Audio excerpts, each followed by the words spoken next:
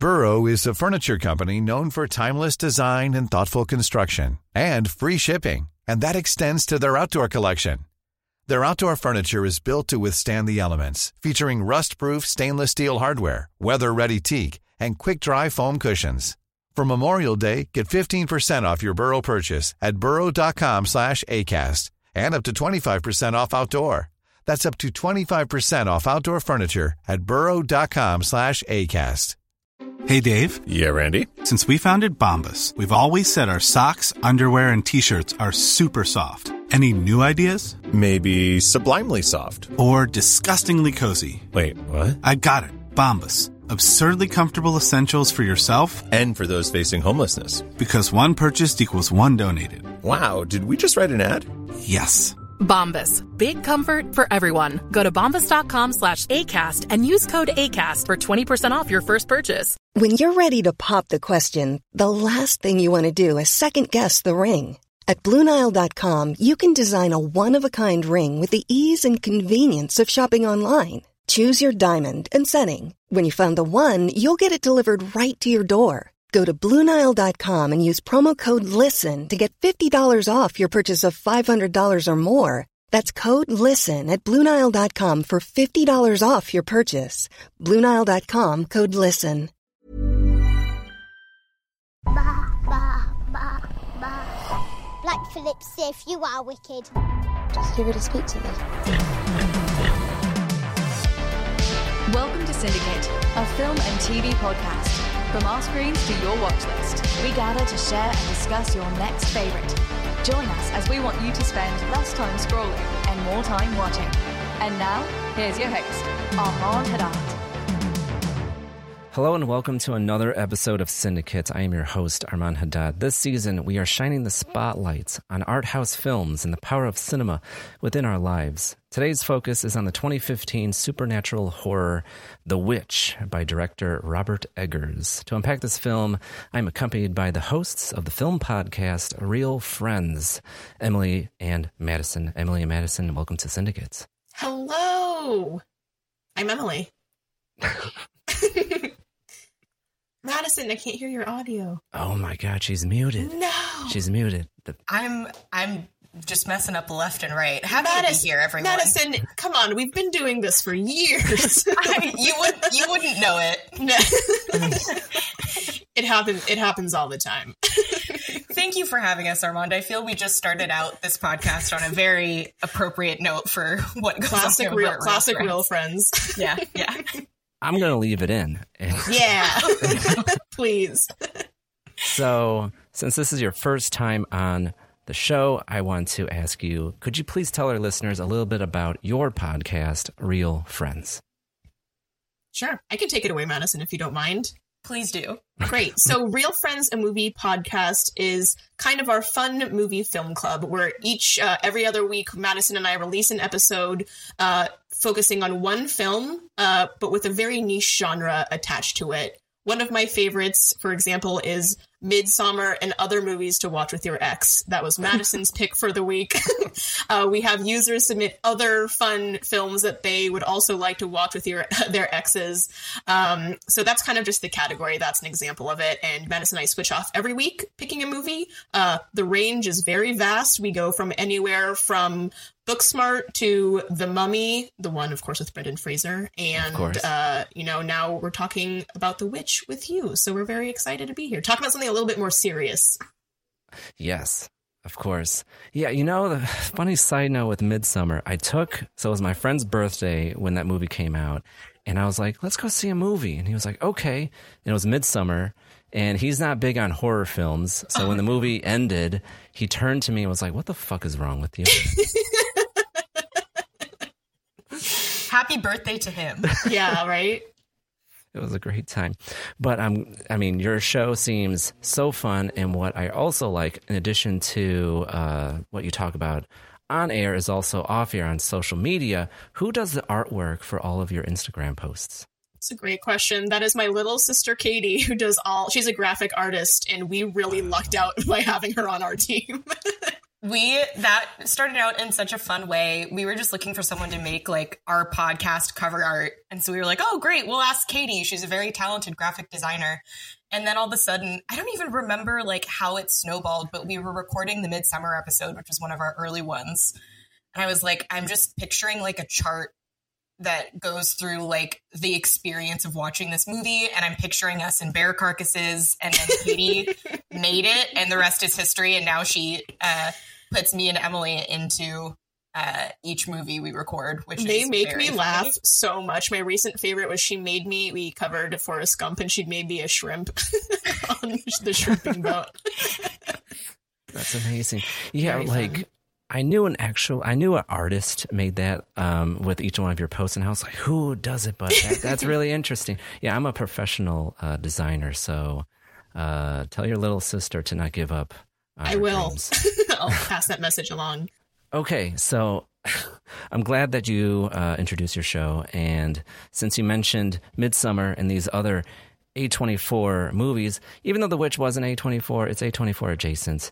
So I have to ask, how did you first discover The Witch?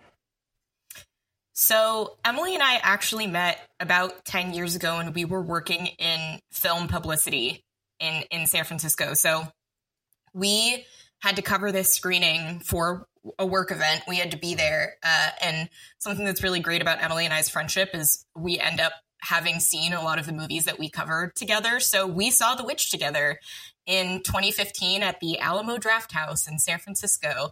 And Wow. I just, remember, Emily, you can hop in here, but we like walked out of this movie and our minds were just collectively blown.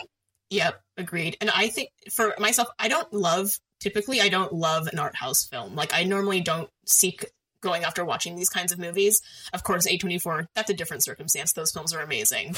But I wasn't very super excited about this, but of course that changed my mind. And this is one of the films that I've seen where I'm like, I will recommend this to people all the time because it's so good. And I had talked about this a little bit earlier, but I have not watched this movie since that time when we watched it all those years ago in 2015. So this is the first time rewatching it. So it was like a great opportunity to kind of catch up knowing what I know about the film and rewatching it again. So you can catch things that you normally didn't catch before, which I thought was really interesting. Wow. Yeah, that is so interesting. Yeah, I'm in a similar boat, except I didn't see it in theaters. I saw it the year it came out, once it went on like Netflix. I heard some buzz about The Witch, but I didn't go seek it out in theaters. I was too busy being in college and stressing out. But once I graduated, saw it on Netflix, and I was like, oh my goodness, this is such a bold take on horror and like such a refreshing take because like it is a period drama with a horror wrapper that has such a bold ending that we haven't seen in a very long time. Like it's so unconventional and I absolutely love it. So what were your first impressions like leaving the theater? Even though you touched upon it a little bit, but could you unpack that a little bit more? How was your mind blown walking out of the theater of The Witch? I think I remember one of my first thoughts was like, who is this director? Because this was his first feature. And I just remember being like, why don't I know this name? And I just remember going on IMDb as we were leaving the theater, like, who is this guy? What? And obviously now, I'm sure I speak for all three of us that we're all big Robert Eggers fans. I haven't seen The Northman yet. I can't wait. I probably will go do that. Did you watch it, Armand? I did. Ooh, how was it? Did you like it? Not to get off on a side tangent on The Northman, but it was, in my opinion, one of the greatest films of the last 10 years. Ooh, I can't wait. Like, I was completely blown away. I saw it at one of the independent theaters we have in Chicago. It's called the Music Box, and it's this 100-year-old theater. And I'm sitting in the audience, opening day, and the movie starts. And I'm sitting there, and I'm like, I'm watching cinematic history. This feels like a film bigger than like a normal film. This feels like an event. That's awesome. I can't wait to watch it. That just got like my so blood pumping. Like my blood pressure just rose. I'm so excited. His career trajectory just makes so much sense. Like literally just based off of like 1 second plot point and setting. Like The Witch to The Lighthouse to The Northman. Like it just makes sense. Bless that man. I also believe, adding on to Madison, what you were saying earlier, I believe this was also Anya Taylor-Joy's first, it was her theatrical debut as an actress as well. Yes, I think which is incredible. And she's incredible. I've seen a handful of things that she's done. I too remember just being like, everybody in this cast was phenomenal. The one thing that I don't know why, but this was the main, whenever I think of The Witch, I think of a specific scene, and we can get to it later. But Kate Dickey's performance, who plays Catherine, like everybody, even the kids, even the twins who are children, are amazing. Caleb, sweet Caleb, everybody was so impressive to me. Yeah, it's so phenomenal because like the cast, I mean, we know some of these people. They're from Game of Thrones. Anya Taylor-Joy was like, this was like her first theatrical film, and she knocked it out of the park. And then even with the kids, like you would think like, it's hit or miss when it comes to kid actors. And like these kids were like top notch. It's so surprising. I don't know what Robert Eggers did during the production of this film, but like he got those performances out. Right. And it was amazing. Yeah. Listen, I hate those twins. Mercy. Is it Mercy and Jonas? Yeah. The worst. I think you could make a case that those are the two villains of the movie over Satan. Yeah. Black Phillip, get out of town. You're not the worst. You're not the most evil person in this hood. Yeah. No. Look out for Mercy and Jonas. But just to the point of like, you have to be a really successful actor to make someone hate you that much. So props to those two kids because good job. Can't. I don't know what else they've been in, but like they're so creepy and so weird. And like I think when I watched it for the first time, part of me was like, I don't think these are kids. I think they're adults pretending to be kids, but they're actual kids.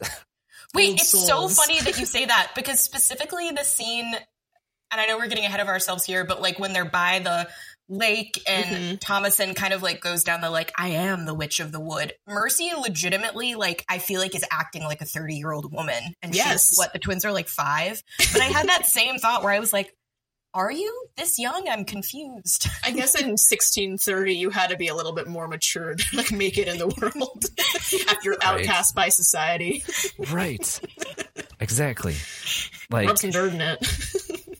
I think the life expectancy wasn't really much after 30, so I guess the middle age was 15. Oh, yeah. I'm looking at William, and I'm like, that guy's probably 24. Yikes. With the soul of a 90-year-old. Yep. And a six-pack of a 24-year-old also. Exactly. So we're touching upon the plots. So before we go any further, listeners of the show know what time it is. It's time for some elevator pitches. Please stand clear of the closing door. So for those that don't know, if you're selling a movie on a friend, you really only have 60 seconds to do so. So here on Syndicate today, we're going to simulate that by putting 60 seconds on the clock. So, Madison, you volunteered for tribute. So you're going to do the entire pitch on behalf of your podcast. Are you ready? I am ready. Emily has put her faith in me, and I am ready. Okay. We're going to start in 3, 2, 1... go. The Salem witch trials have fascinated us for over 300 years because it's basically the Stanford prison experiment of American history, focused around the fear of a supernatural being that was a very real threat to people at the time. Since then, witches have become an oversaturated caricature, almost cliched by modern culture, and made to be a friendly character that we love, aka Hocus Pocus. The witch gives us an origin in a new form of raw horror that we crave from dark fairy tales rooted in real history, while keeping the very real themes of shame-based religion and fear of female sexuality at the forefront, making this fairy tale as old as time scarier than ever. Oh my God, with 20 seconds to spare. Woo-hoo! That was amazing. This is why Madison covers these things. I wanted my elevator pitch to be the same ratio as the life expectancy. And yes. I like fairy tale as old as time. That was good. Great line. Good. I can't believe you did it off the cuff like that. That was pretty impressive. Yeah, she didn't prepare. Yeah, I didn't. Nothing was written there. No, really good. No, beautiful. Sir. Oh my goodness. All right, so let's get into the film proper. So the film takes place in, the time of the Pilgrims. When it comes to puritanical times, 1630s. I was going to use that word, but I didn't know if that was the correct word, but thank you. Yes, confirmed. And I don't think I've used the word puritanical since I read The Crucible in high school, so here we are. Well, speaking of The Crucible, so right hot out of the gate, we're introduced to this family, and they're being set up on trial in front of the town meeting hall, and we don't really know why or how. Through the dialogue, it's okay, clearly there's some theological differences between the father of this family and the society in which they live in. And unfortunately, he was so steadfast in his faith, he was like, I am not going to let go of what I believe in. You're all fake Christians, and if you want to banish me, then so be it. And then he was kicked out of town. And that's how our film starts. And we're like, what's happening? So what did you think of that opening? I think it was necessary to set up the reasoning why they have been outcast. It's a very brief moment, and I was reading about how Robert Eggers wanted to start with the peekaboo scene, actually, open the film with that scene, but realized, I think we need a little bit more context. We need the audience to know why they are in this situation. Why they are not with another, group of people, who they've been with the entire time. So I thought it was necessary. And it also sets up the father, this father figure making this decision just because of his steadfastness and his, his beliefs. He didn't talk to the family. Obviously, they have to listen to him. So it's kind of showcasing how he is setting this family up for what is going to be a terrible, terrible ride. Right. Yeah, I think even just the initial opening shot of the movie on Thomason's face in the courthouse or church, wherever we are, probably both. Those laws had not been passed yet. They were the same thing. And you get that huge, what now feels like signature Robert Eggers, booming sound on her face. And it's just I feel like the whole tone of the film is set up in 0.2 seconds with that initial opening thought. Right. But yeah, I think it's the perfect setup. I feel like it never gives you more than you just need to know, which I always like. It's concise. Yeah, I do appreciate that. It's not it's not an exposition dump, as I would say. Exactly. You're just given enough information, and most of it is done visually and not inundating the audience with so as William, since you didn't do this, and it's no, it's just we get straight to the chase. Yeah. And I like that this movie, going back to that point too about it being not having too much, it's only an hour and a half long, and the pacing is great. It is kind of a slow burn, but I think that there's enough in the movie, enough action where it is needed for it to feel like it's actually going quite fast. Right. I was surprised. So, I was in your boat, Emily, where I didn't see the film since, the year it came out. And so revisiting it, I was surprised to see that it was 90 minutes. I could have sworn it was at least 2 hours. Right. Just because it is a, quote, slow burn, a slower paced film. Yet at the same time, there's no fat on the script at all. It's very cut and dry. It's, one event leads to another, and it's very methodically paced. It's very well done as a movie. To dive deeper into the father figure of this film, he is the reason, I think I could say this right now, he is the reason why all of this even happens in the first place. Yeah, he's strong in his belief, but he's also stubborn, and he puts his entire family into peril, and they have to survive in the wilderness. And it's just it's just interesting having this duality with his figure, because he has his family interests in mind, and he's trying to take care of his family. He's being a good fatherly figure, but at the same time, he is the reason why they're even out there in the first place, and he doesn't want to repent for whatever his transgressions are. I just find that really interesting that out of all the people in this family, he is the one that set everything into motion. Mm-hmm. Yeah. I have a question based in what you just said that takes us back to the beginning of the movie. Okay. We obviously know that the supernaturals of this movie are true, right? Yeah. There are witches and there is Satan. Yeah. Question for the group, do you guys think that whatever the dad did to get them to this position, and maybe it was just a stubborn maybe he was being stubborn. Do you think he did do something to damn the family? Ooh. Like, do you think this was like, yeah.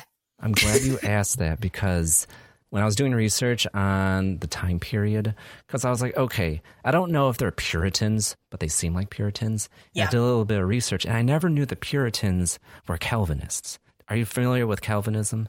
No. Okay, let me unpack it. Calvin and Hobbes? That's exactly right. Yes. Yeah. So in theology, Calvinism is a viewpoint on Christianity where they believe certain people, like your entire life is predestined. Like people are destined to go to heaven, people are destined to go to hell. And like they use like the term election. God's elect are Christians, and they're going to go to heaven, and you're determined at birth where you're going to go. So I bring that up because with this whole family, like, because I was like trying to wrap my head around like, okay, with Thomason's character and like the father, you asked, like, did he put the family there because maybe he was destined to? I don't know. I don't know if he was tempted by the devil, but it's just like, I don't know, maybe he set into motions what would happen to his daughter, and his daughter would manifest what's going to happen. Mm-hmm. Was she determined? Was she destined to be an agent of the Dark One? I don't know. Probably. Like, it's just very interesting. I think that it's interesting. That's a good question, because that's what really propelled this family into being in this situation. You know, nobody goes in, finding a new house, like thinking that there's going to be a witch living in the woods next door to you. I think that was just bad. Also, they had so much place. They had so much space. They picked the one wrong spot next to this like wooded witch forest. Like, that's bad luck on their end. But it's interesting because I actually find that everybody in the family is very religious. I feel like they're, especially, I think William is very religious. Caleb, Catherine. I think obviously not the twins because they are Satan incarnate. But I actually think that Thomasin is the one who she doesn't really think about religion like her family does. Even in that opening, one of the opening scenes when she's praying and she's talking about how she's confessing all of her sins and being like, I've been idle, I've been disobedient to my parents. And I wonder if that was kind of also an in for Satan to like listen to her sins and be like, oh, that sounds like a good target for me, Could be. And then I think that expands on the question of like taking what you both said and then taking it a step further, right? Is a woman born a witch or is a woman made a witch? So it's like taking the crucible question and it's flipping it. Like, is she, like, would she have signed the book if it had been presented to her at the beginning of the film? Or were the events of the film and all of the things that she sees happen to her family, is that what led her into this place of accepting this destiny and is either better than the other?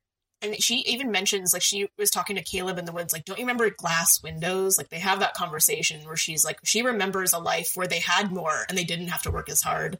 And my favorite line of the movie that I will tell you both right now is when Black Phillip as Satan is talking to Thomasin and he says, wouldst thou like to live deliciously? And I just screamed out loud in my living room when he said that. Like, what a line! And she's like, yeah, I would. Thank you for asking. You should put that sign me up. Yeah. With a black goat on silhouette. Some nice napkins for dinner party. Perfect. Very goth. I love it.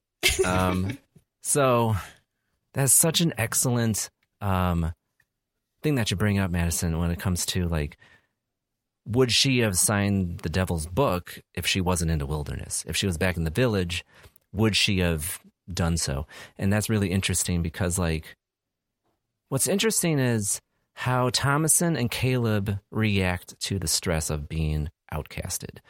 It's very interesting because, and we can unpack it a little bit more.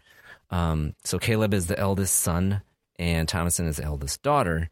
And Caleb, I feel, went towards his faith in Jesus more.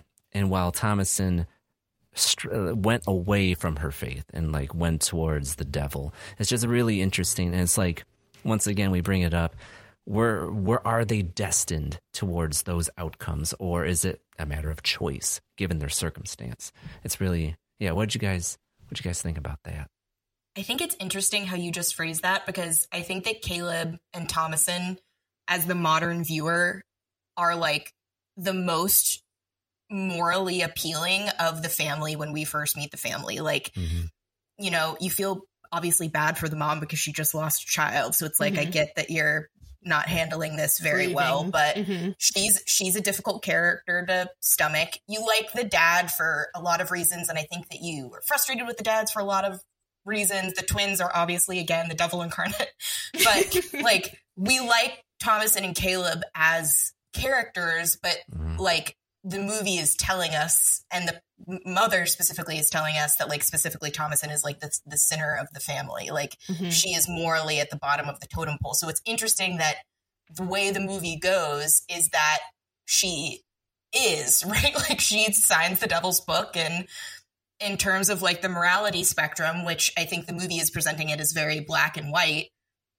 she's on the darker end of the spectrum. But what's interesting is, as a viewer, because we now have a much more, I think, progressed way of viewing humanity and the idea of sin, being sinful, and what a complicated person looks like, we're relating to these characters so much more. And so I err on the side of, you know, like, she was pushed into this position, not born into it, I guess. And to add to that too, they are all flawed characters. Like, even thinking about initially, I guess, except for Samuel, who's the baby, but then there's the whole conversation that Caleb's really concerned about, that he's like, am I going to hell? Is Samuel going to hell? And they're like, essentially, yeah, he is, because everybody is going to do that. But I think that they're all flawed characters. Even Caleb, who I thought was initially very innocent, I was thinking that, and then you keep getting the shots of him looking at his sister's chest. You know, it's like, he has, you know, some things that he's probably working out. You go, of course. And the one thing that made me upset about William's character was the fact that William, we know, confesses to Caleb that he sold his mother's silver cup.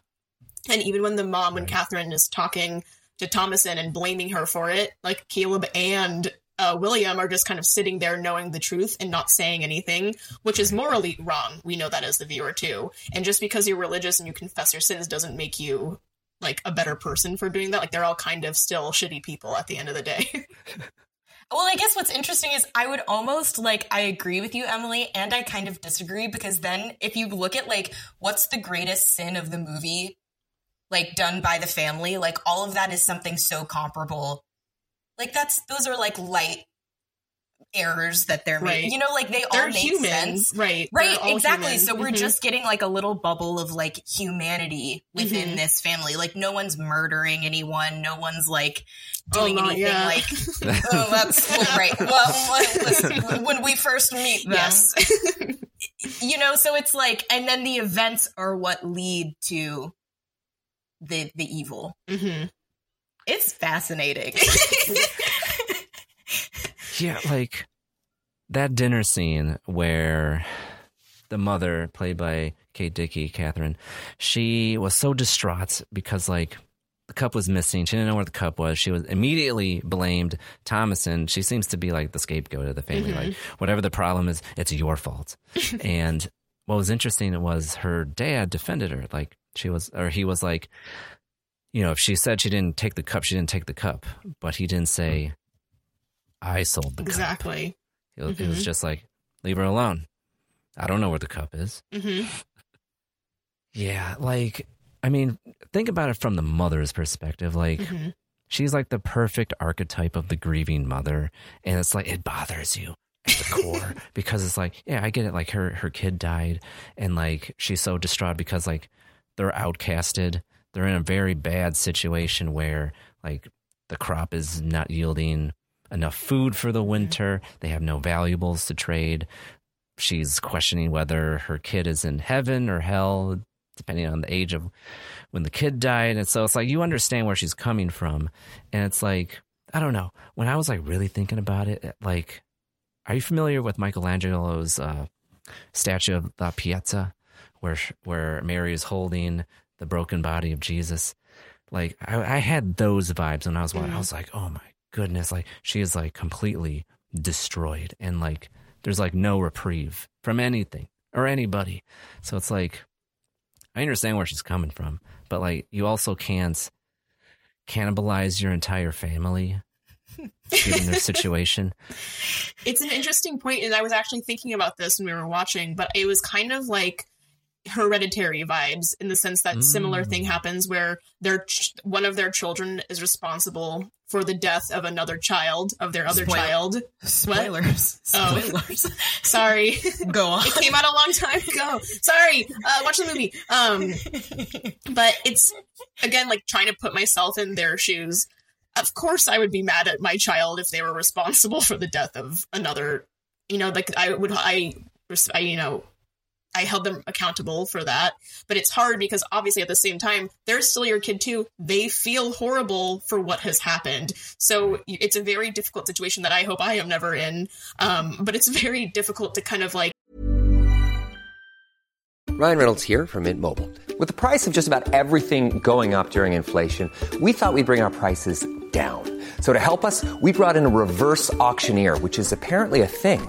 Mint Mobile Unlimited Premium Wireless. How to get 30, 30, bit to get 30, bit to get 20, 20, 20, bit to get 20, 20, bit to get 15, 15, 15, 15, just $15 a month? Sold! Give it a try at mintmobile.com/switch. $45 up front for 3 months plus taxes and fees. Promo rate for new customers for limited time. Unlimited more than 40 gigabytes per month. Slows full terms at mintmobile.com. Planning for your next trip? Elevate your travel style with Quince. Quince has all the jet-setting essentials you'll want for your next getaway, like European linen, premium luggage options, buttery soft Italian leather bags, and so much more. And is all priced at 50 to 80% less than similar brands. Plus, Quince only works with factories that use safe and ethical manufacturing practices. Pack your bags with high-quality essentials you'll be wearing for vacations to come with Quince. Go to quince.com/pack for free shipping and 365-day returns. Just, she shouldn't. With that being said, I also think that she is extra hard on Thomasin, and I feel like she has been hard on Thomasin probably since the beginning too. I don't think this is anything new. But it's, what do you both think? Like, what do you think of Catherine's actions towards Thomasin? Do you think that she's in the right to be treating her this way, or like I guess not treating her that way, but feeling the way that she's feeling? What do you think?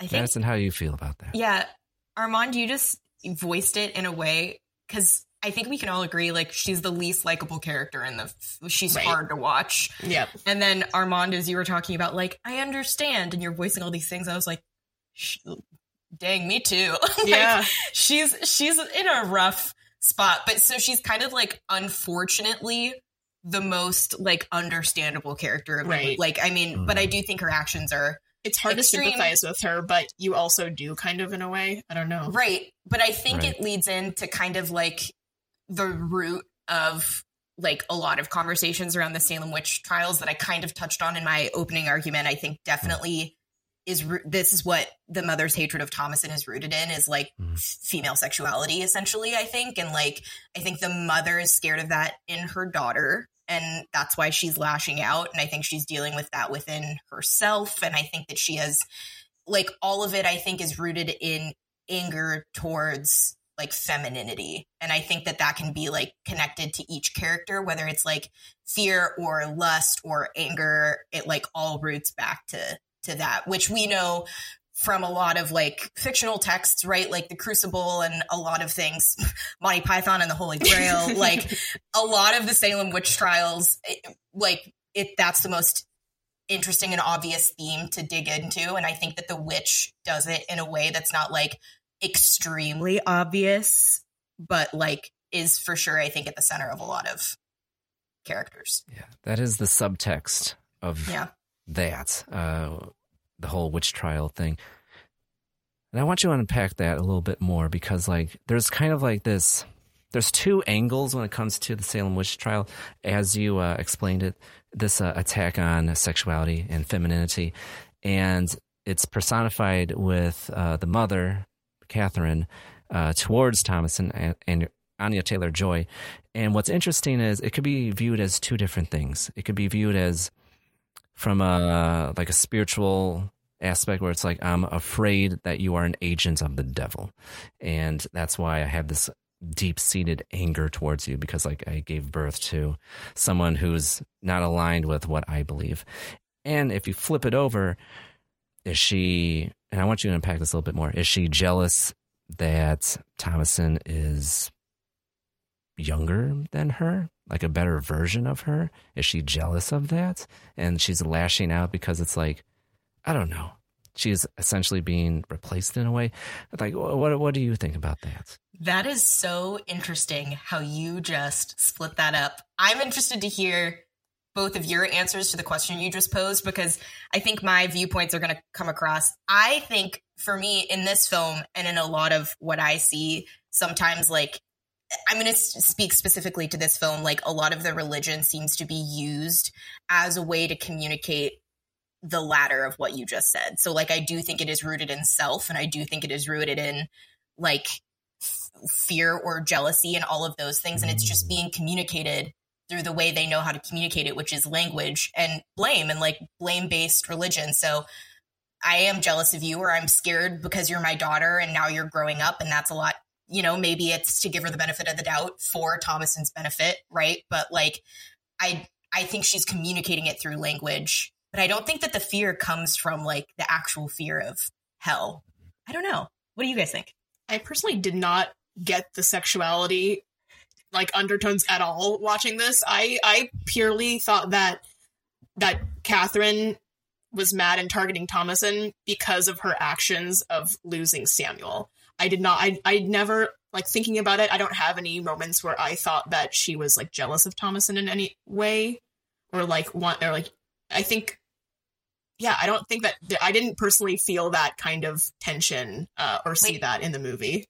Did I imagine this? Armand, did you see this, or am I a crazy person? That she for sure is jealous of Thomasin and the dad. Like, there's moments of Thomasin being like where they're obviously father and daughter and there's nothing intimate happening, but the mom is like clearly like there is something happeing. The one weird thing that I remember was, I found it to be weird, was her taking off, Thomasin taking off William's shirt at the very end. I found that to be kind of weird, but it's weird because Catherine told her to do it as well. She's like, take your father's shirt off and go wash it. And that was kind of an interesting scene where I was like, I don't know if I like that. I think that he can take his own shirt off. Why does she have to do it? Wasn't he hurt in that scene? I think he was. So. But but the most important thing is the element that we're missing is Caleb. And I think that's where it's rooted in, is because Caleb's struggle throughout this entire film is, you know, his sexuality in a way, and he's tempted by sexuality with his sister. He keeps on looking at her. And also when he goes out into the forest, he's given the final temptation where he stumbles upon a witch, and she uses, I think she's like glamored to look really attractive to him, and he falls into temptation to disastrous consequences because he ends up dying from that encounter. But I think that's a very important thing, because as their mother, I think she notices that Caleb's being weird with his sister. And also, could that also transfer to her husband? Like, I think it's just like the stress of being without your comforts and like abundance and like resources to take care of your family. I think she could be losing her mind, and she's like being paranoid of course, with every little tiny thing. And that's how I saw it. And I think Caleb is such an integral part of that, because like once Caleb dies, and I believe the husband dies too, she confronts Thomasin, and she was like, you're going to tear my family apart, or you tore my family apart, and this and that, because of, I think, your sexuality or something like that. It was something to the effect where she was like blaming her sexuality, and like she tempted all the men in her family, and that's why everyone's dead. That's just what I remember. But Yeah, maybe I'm interpreting guess too, that a little bit weird. even like going with Caleb into the woods without telling the family too, I think. And then obviously too, those terrible, circumstances, whatever happens to him too. So it's, I guess she is, in Catherine's eyes, tearing the family apart. Yeah, Caleb is such an interesting, for all of the points you just touched on, is such an interesting character to like bring into it. But I love that scene when he sees the witch in the woods. I also love that you said that she's glamored, because I know that means that you're like that's like a spell thing. Like, I know that terminology, but when you said it, I was like, oh, she like did her glam. She like Kim Kardashian. She's a Victoria's Secret model, I believe, too. Yeah, she had all those resources in her cute little hut, and then she came out and she was her but you can see, I just think that is one of the best acted scenes, is little Caleb in that scene, because you can see how like terrified he is, but that he just like cannot resist like the temptation of this person. But he looks horrified. Like, he doesn't look stoked to be doing it. He's like crying and shaking, and it's like the perfect epitome, I think, of the conversation of the role that sexuality does play in the movie. The witch was like a siren. Exactly. And Caleb was like the ship going towards the rocks. Like, he just couldn't help himself. Yeah. Foreshadowing for the lighthouse.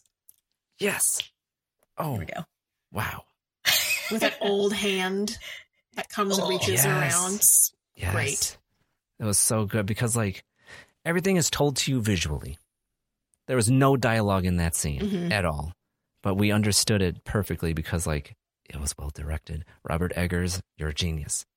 Yeah.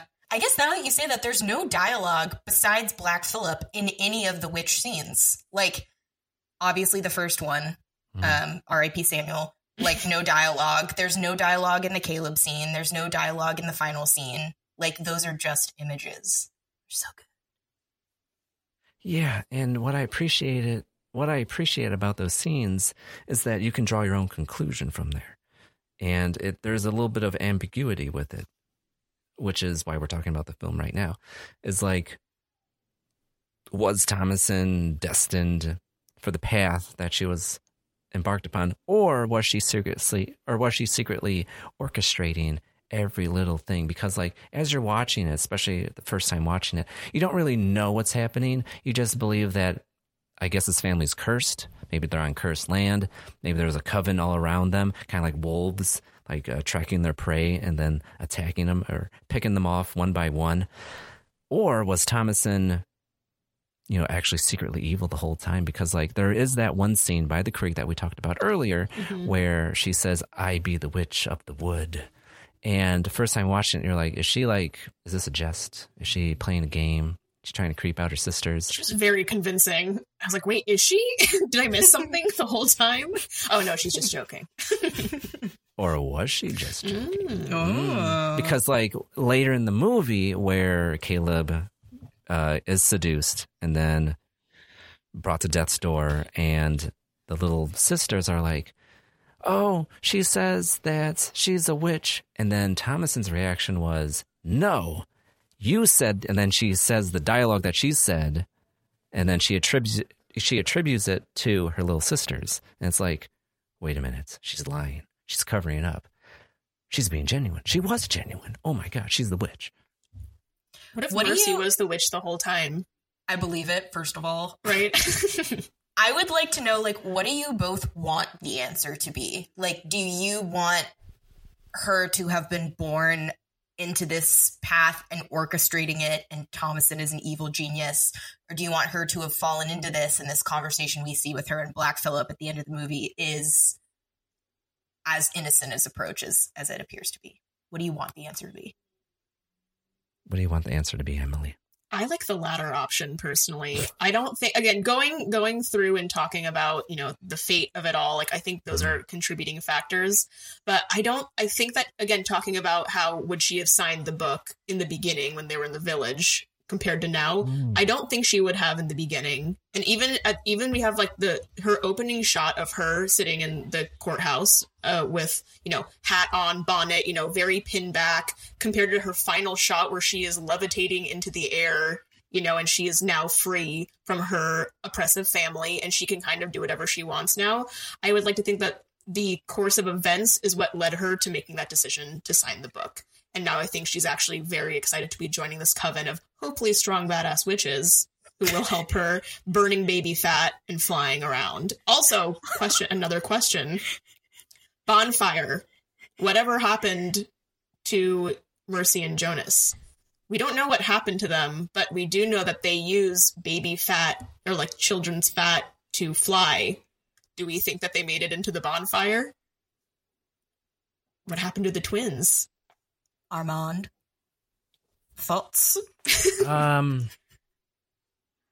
I answer that, I want to talk about what you said before that, which is the bookends of this film with Thomason's first appearance, where she has the Puritan outfit on with the bonnet and the dress and all that. And then to her final shot where she's levitating, where she has her hair completely undone and she's nude. I think that's very important because like it showed her progression from where she started to the end, where she started as this trying to visually look pure. But in actuality, her heart was destined towards witchcraft. I just find that really interesting that Robert Eggers, and it has to be deliberate because like it's a you know, her face fills the frame in the start and in the end. So I just find that interesting how her progression was that. So in the contrast of the light and the dark too, she's very well lit. It's daytime in that opening shot, and then the end is obviously nighttime. So the contrast between that is also visually very stunning. The descent to darkness. So it begs. It makes you think, like, was she destined towards that outcome? And I think the visual cues throughout this film indicate that possibly. But to answer your second question, I'm pretty certain her twin sisters died, or not sisters. One of them was a boy. They're fraternal twins. Do you think that they escaped and just died to the elements? No, because, I think that they got burnt in that fire. during that scene where Caleb is dying, and we can unpack that too if you want, they are stiff as a board. They just seem dead to me. So it makes sense that the coven, while Thomason was signing the Book of the Dead or whatever it is, to pledge allegiance to the devil, it makes sense that they would raid her former homestead and take the bodies and grind them up. And then, because in that scene, they're being lathered with blood in the background. So, damn. I think you're onto something, Evel. I did not think, I assumed that they also died when we see them like super stiff. Right. It was like, they did. I did not consider the fact that the bonfire that is being had, because the difference, I was going to say something very dark. I just feel do it. Well, okay. I don't know if I can say this. It's so dark. Like, if one baby equals one enough for one witch, then two 6-year-old toddlers would probably be enough to get a whole coven flying around. So, what a quote. Just, again, ratio-wise, makes sense. Because I have to admit that when I was watching this movie, I was watching it during the daytime, and there's a lot of light in my house, so I did miss some of the darker scenes. I thought the twins were locked in the hut with Thomason and the goats, but I don't remember seeing them after that moment. Right. Because they have that conversation where they say Mercy asks Thomason, "Are you a witch?" She's like, "No." Are you? Because I think they were playing when Caleb dies and is having his, fit or his exorcist moment. They're kind of doing the same thing because they're kids and they're the worst, and they're also just playing along because they think it's a big game, even though their brother is dying. And they're also, of course, getting whispered to by Black Phillip, so they're probably just kind of playing along in that sense. But I don't know, guys. I like the bonfire theory. I am pretty with you on the bonfire theory. I like that a lot. Also, just because I hate those twins so much. Truly the worst. I'm glad we can all agree on that. Yeah.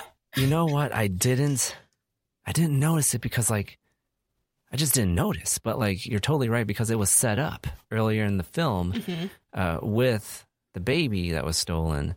And then in that scene, which I was wondering, I was like, why are we being shown this? Where after that scene, she is levitating towards the moon, and then at the end of the film, the entire coven is levitating. Mm-hmm. So it only makes sense. Like, I don't think they slaughtered a deer, right? That blood. Yeah, you could almost think about it like okay, so this family moves in to the forest. This coven is seeing what is happening, and they're like, all right, we got 3 child-aged food sources. Dope. We'll get to them. We got 1 like teen male, can't do anything with him, so I guess we'll just find a creative way to kill him. We got 1 recruit, she looks great, and we got these 2 parents, and we'll just use them as the catalysts for the whole thing. Like, yeah, like they moved in and they were like, done, perfect. Easy. Yeah, yeah. I'm going to pose a question, and I want your opinions on it.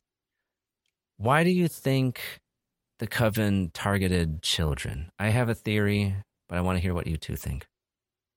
I think it's the innocence factor. And I think that at that point, Caleb might have been too old because he is now getting more mature and, seeing women in a different way. Whereas Samuel is a baby. He's at the purest form of innocence. Even though the parents think he's going to hell, he's never done anything wrong. I think that there's more power with the blood of the innocent, which is a sentence I didn't think that I would say on this podcast today, but here we are. Sounds like a metal band. Yeah. Yeah, I think that the question you're posing is an interesting. The reason this movie is so great is because it's having us ask those questions, which I think the idea of that question is rooted in our oldest fairy tales. Like, that is a question that has been inspiring humanity to create scary stories for literally thousands of years.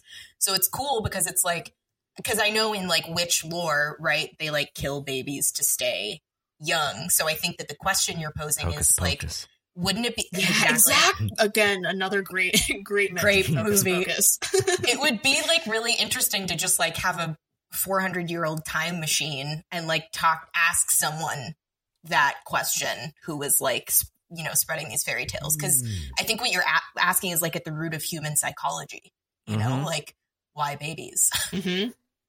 Exactly. Because as we were talking, I just thought back to ancient societies where they would have human sacrifice, and that archetype of sacrificing the virgins to the gods. I think it's veiled language. I think it's children that are being sacrificed because they are the innocent. So is it they're sacrificing, they're killing them for their potential, because children are just, they could be anything, and they ends up destroying that, and they're feeding off of it, kind of like vampires. Maybe that's where the vampire mythos also came from. I don't know. It's interesting, where the root of that, I guess, trope comes from. It's just really interesting to ponder about. Yeah. And I feel that theme is included in a lot of fairy tales, right? It's the witch seeking the young. I think you're totally right with the vampires, and it's the wolf seeking on the little girl in the forest. I think so many fairy tales can be rooted back to really, really simple themes, and I definitely think that age and innocence is a big one. The predator seeking the prey. Yeah. So says Stephen Sondheim.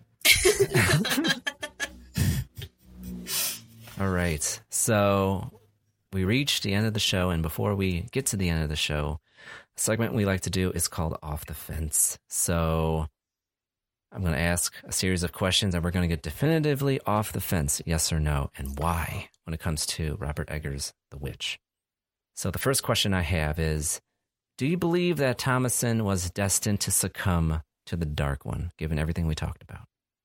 Yes. No. Ooh. I feel like we both started with the opposite answer at the top of this podcast, and now we switched. Okay, explain. I'll go. The feminist in me wants to say no. I don't think that she was destined to be a witch. I think that the events in her life made her a witch. Yeah, I changed my answer. That's the right answer. That's I got seduced by that final the first and the final frame. I was like, yeah, it took. No, that was the answer. Armand, what's your answer? I'm gonna say yes. I think given the subject matter, the themes, that I don't think it's by accident that it's a New England folk tale of the Salem witch trials as the backdrop. I think it's totally intentional. I think maybe what Robert Eggers was trying to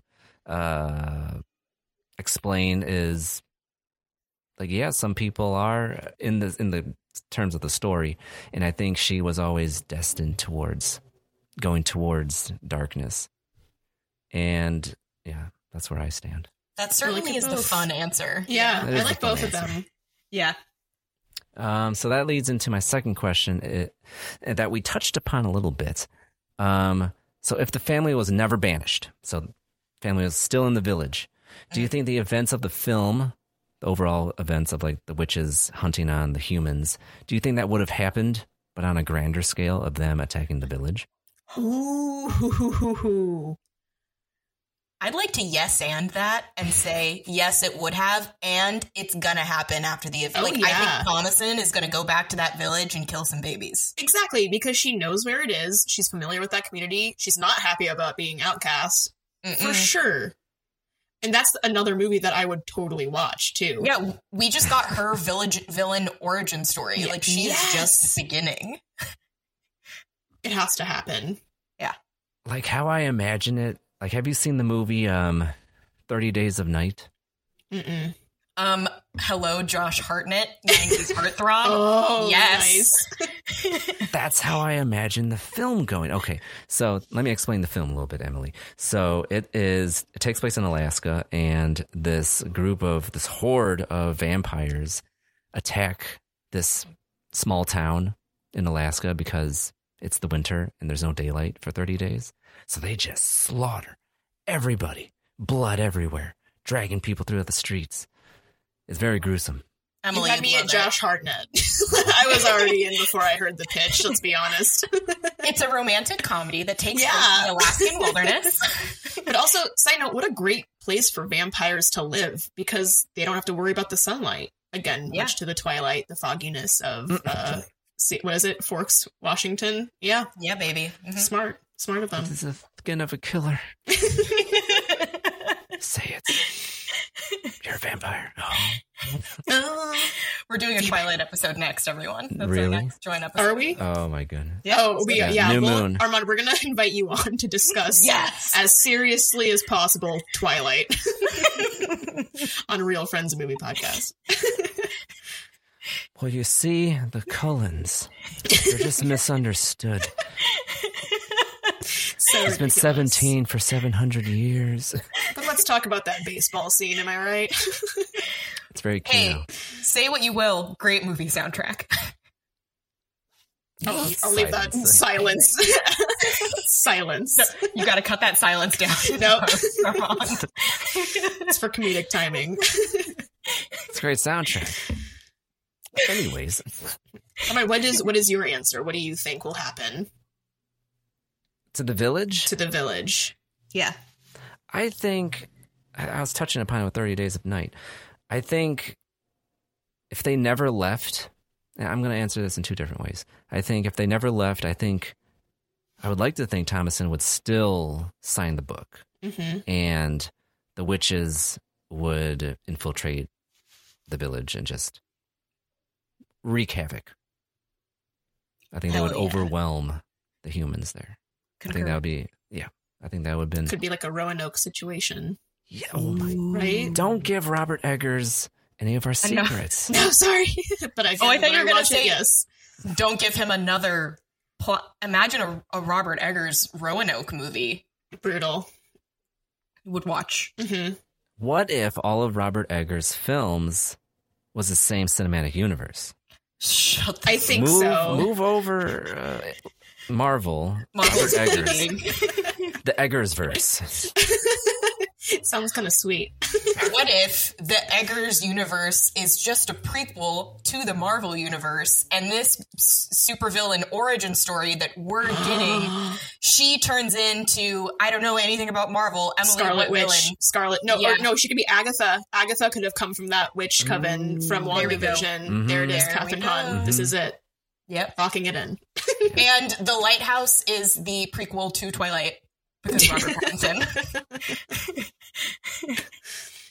He didn't die in the end. Spoiler. Yeah. Nope. He just became a vampire. Because that's when the Cullens found him. And they Lestatted him right then and there. And he's forever that age. We love Lestatted. It's my new favorite word. Also, isn't there an Armand in Interview with the Vampire? There is. There is. So wait, who? Which one? Antonio Banderas. Oh, sure. How could I forget? Of course. Great movie. Great film. It is a great, yeah. I do love that movie. We love that film. I do have one really quick, just like fun fact about this movie that I have to say out loud. I already know how Emily's going to react. Armand, I hope you react the same way. Oh boy. Which is that while I was doing research, the woman who plays the witch at the beginning, so like the older witch who kills the baby, guess what that woman's name is in real life, the actress's name? This is not a joke. Bathsheba. Shut up. No way. No, it's not. It is. Stop it. It is. Again. Bathsheba? Is Bathsheba now the woman who is in the Conjuring? Are we bringing the Conjuring universe into this Eggers universe now too? It's expansive. Bathsheba is the witchiest name I've ever heard in my entire life. 100%. I can't believe there is a woman currently living on this earth whose real name is Bathsheba. What a name. Shit out of us. What a name. You know, in the Bible, Bathsheba is like a temptress. So it's like, why would you? It's like naming your kid Lucifer. Yeah. Sweet little Lucy and Bathsheba. Lucy and Bathy. I love AKA Lucy. Mercy and Jonas. Yeah. Same. Ugh. That's a great fun fact. So I have a couple more questions. Yes. So moving away from the plot, we talked about Robert Eggers. Do you think this was a strong opening for his directorial career? Absolutely, yes. 10 out of 10. Yeah. Yes. He won, I believe he won Best Director for The Witch at Sundance as well. So good for him. Good accolade. Good for him. Mm-hmm. Yeah. Because it's a damn good movie. Hell yeah. It's so good. So do you think this was Robert Eggers' best film in his filmography so far? I would like to watch The Northman first, and then I will, because I need to watch it first. Okay. And then we'll text you and we'll let you know what we think. Yeah, we'll text her definitively. Yeah. I do love The Lighthouse, but I do think I prefer The Witch to The Lighthouse. Mm-hmm. They're both slow burns in different ways. Yeah. Like, The Lighthouse is like a psychological thriller of like the descent with these two men.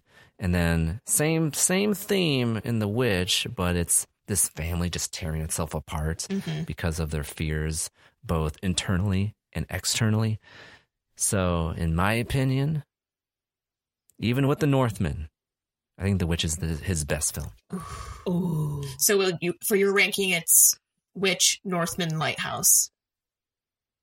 They're also it's so hard. I would like to say you it's can like picking also a favorite say kid. There could be a tie. You can be like tie between two or number tie. one. All of yeah. them. That's an acceptable answer. That sounds good to me. I think The Northman is a solid. You know, no, I'm going to be brave. I think The Northman is a solid second place, and The Lighthouse is third. Wow. Even though this is like way at the top of the mountain, these films. Yeah. Mm-hmm. I guess I'm so excited for The Northman. I'm also just so confused because everything that I've seen makes it look like this like grand epic kind of thing, which is like the opposite of The Witch and The Lighthouse. So don't say anything, but I'm just so like confused how those two styles are gonna merge.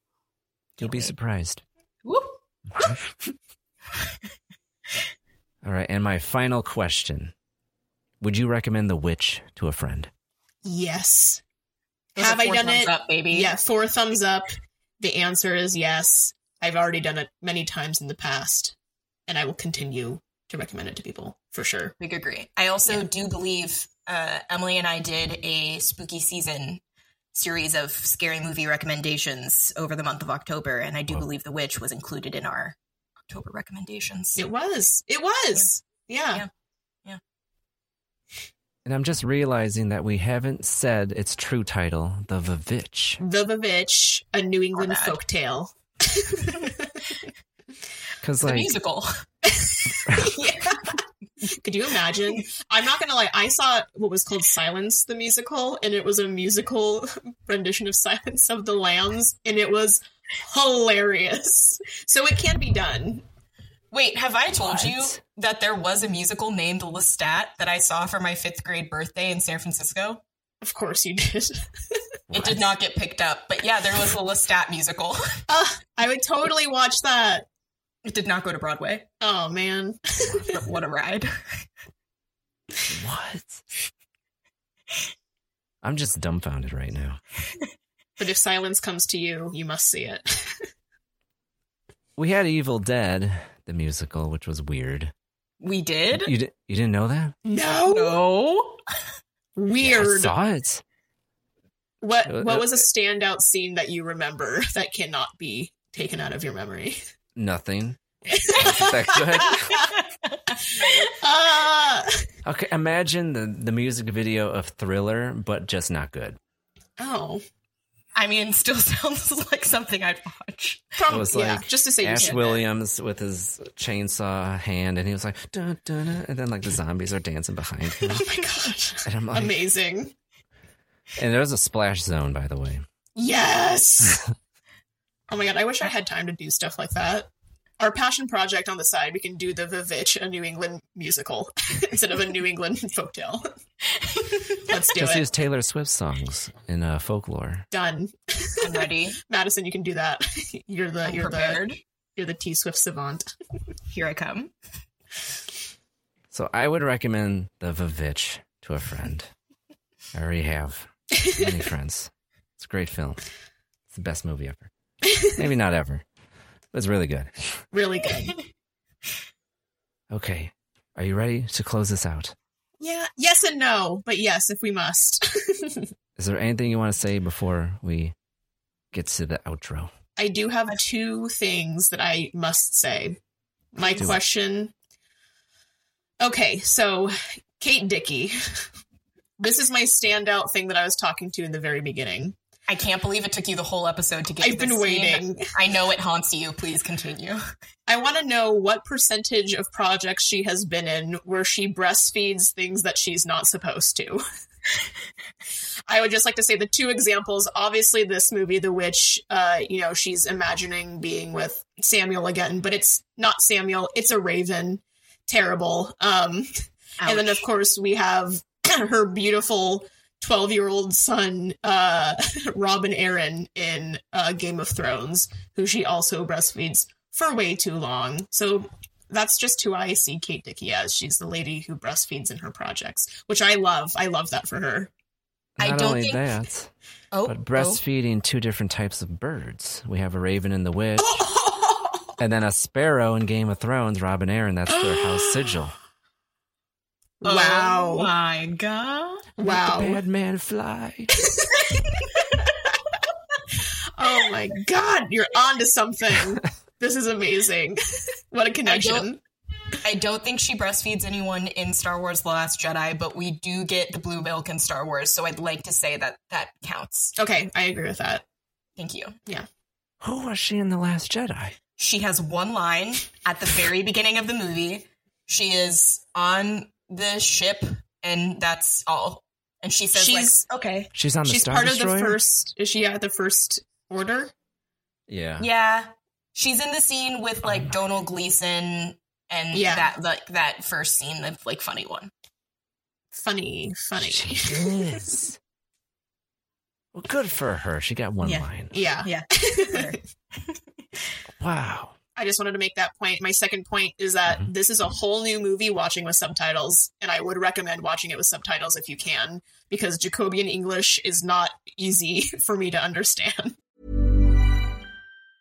Mom deserves the best, and there's no better place to shop for Mother's Day than Whole Foods Market. They're your destination for unbeatable savings, from premium gifts to show-stopping flowers and irresistible desserts. Start by saving 33% with Prime on all body care and candles. Then get a 15-stem bunch of tulips for just $9.99 each with Prime. Round out Mom's menu with festive rosé, irresistible berry chantilly cake, and more special treats. Come celebrate Mother's Day at Whole Foods Market. Hey, it's Danny Pellegrino from Everything Iconic. Ready to upgrade your style game without blowing your budget? Check out Quince. They've got all the good stuff, shirts and polos, activewear, and fine leather goods, all at 50 to 80% less than other high-end brands.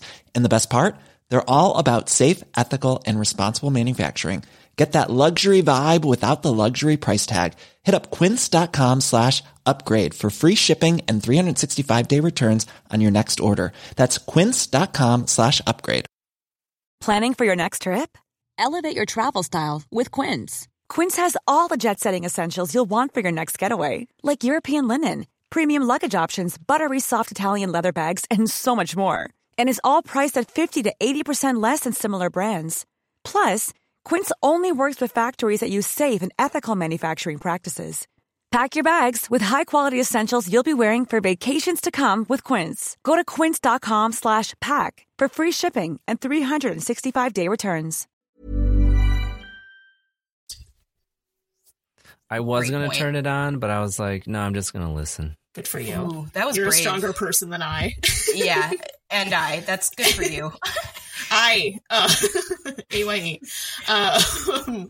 But yeah, we watched. That was one of our first impressions walking out of the theater. We're like, what? I have a similar experience because I saw the tragedy of Macbeth, and going into it, I didn't know it was Shakespearean. I didn't think they were going to use that language, and then they started talking. I was like, uh-oh. Oh.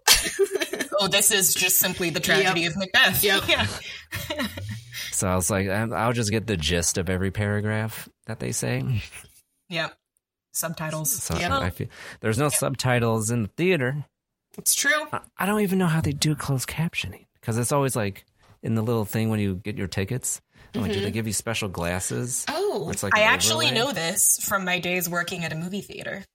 You get like a special, it actually looks really similar to like this mic stand, but it like stands up and it's like a little small machine, like an analog machine, not analog, but it's not like a computer screen that like hooks up to the closed captioning, and so you can just like look at them right. That's so cool. I didn't know. Yeah. So you have to watch the movie like this the whole time? Yeah, basically, yeah. It's not ideal. That's awful. But if you need it, you need it. Yeah. They have to make like glasses. They have the technology. AMC could afford it. Yeah.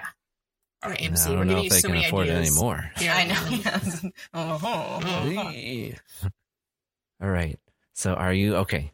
Are you ready to close I'm ready. Out? Those are two of my important notes. It's very important. I'm ready. My final note with Bathsheba was Bathsheba, and I got ahead of myself on that. So, yes, continue. That is so bizarre. I feel like that's a fake name. I feel like that's like her stage it's a witch name. Yeah. It's I not good. Bathsheba. What if she's like a real witch? Oh, for 1,000% she is. She's a real witch. She has crystals at home. She has a wand, probably. Like she was cast because she like walked into the audition, and Robert Eggers was like, "Let's do the scene." She was also the witch consultant. I am a witch. Yeah, exactly. Yeah, he was like, Double "Okay, role. great." You're hired. He probably went on Craigslist and was like, "Witch Witches. needed." Yeah. Bathsheba responded. He was like, "Oh, perfect, done. You got it, girl."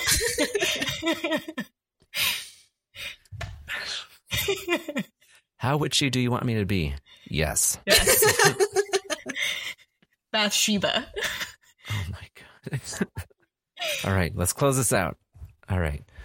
But that's it for this time on Syndicate. We hope you enjoyed yourself. We've been talking about The Witch. Please check it out where it is available. And before we go, thank you, Emily Madison, for coming on to Syndicate. Thank you so much. Awesome. Thank you, Armand. That was so fun. So much fun. Thank you so much for having us. You kept us in line. We usually go way more off the rails than this. So, and if you want to hear that, our handle is at Real Friends Pod on Instagram. You can hear some of our outlandish audio clips and follow us wherever you listen to podcasts. That's right. And if you want to hear more of Emily and Madison, please check them out on their podcast, Real Friends, wherever you find your podcasts. But if you'd like to keep this conversation going, please add us on your favorite social media platform at Syndicate. That is Syndicate on Instagram, Twitter, and Letterboxd. Or feel free to join our film community on Discord, where you can catch myself, along with other podcasters and listeners, talking about this film and others at syndicate.com/Discord. But if we miss anything during this conversation, please send us a message at info@syndicate.com or visit the website, syndicate.com. Until next time, stop that scroll and spend more time watching. Goodbye.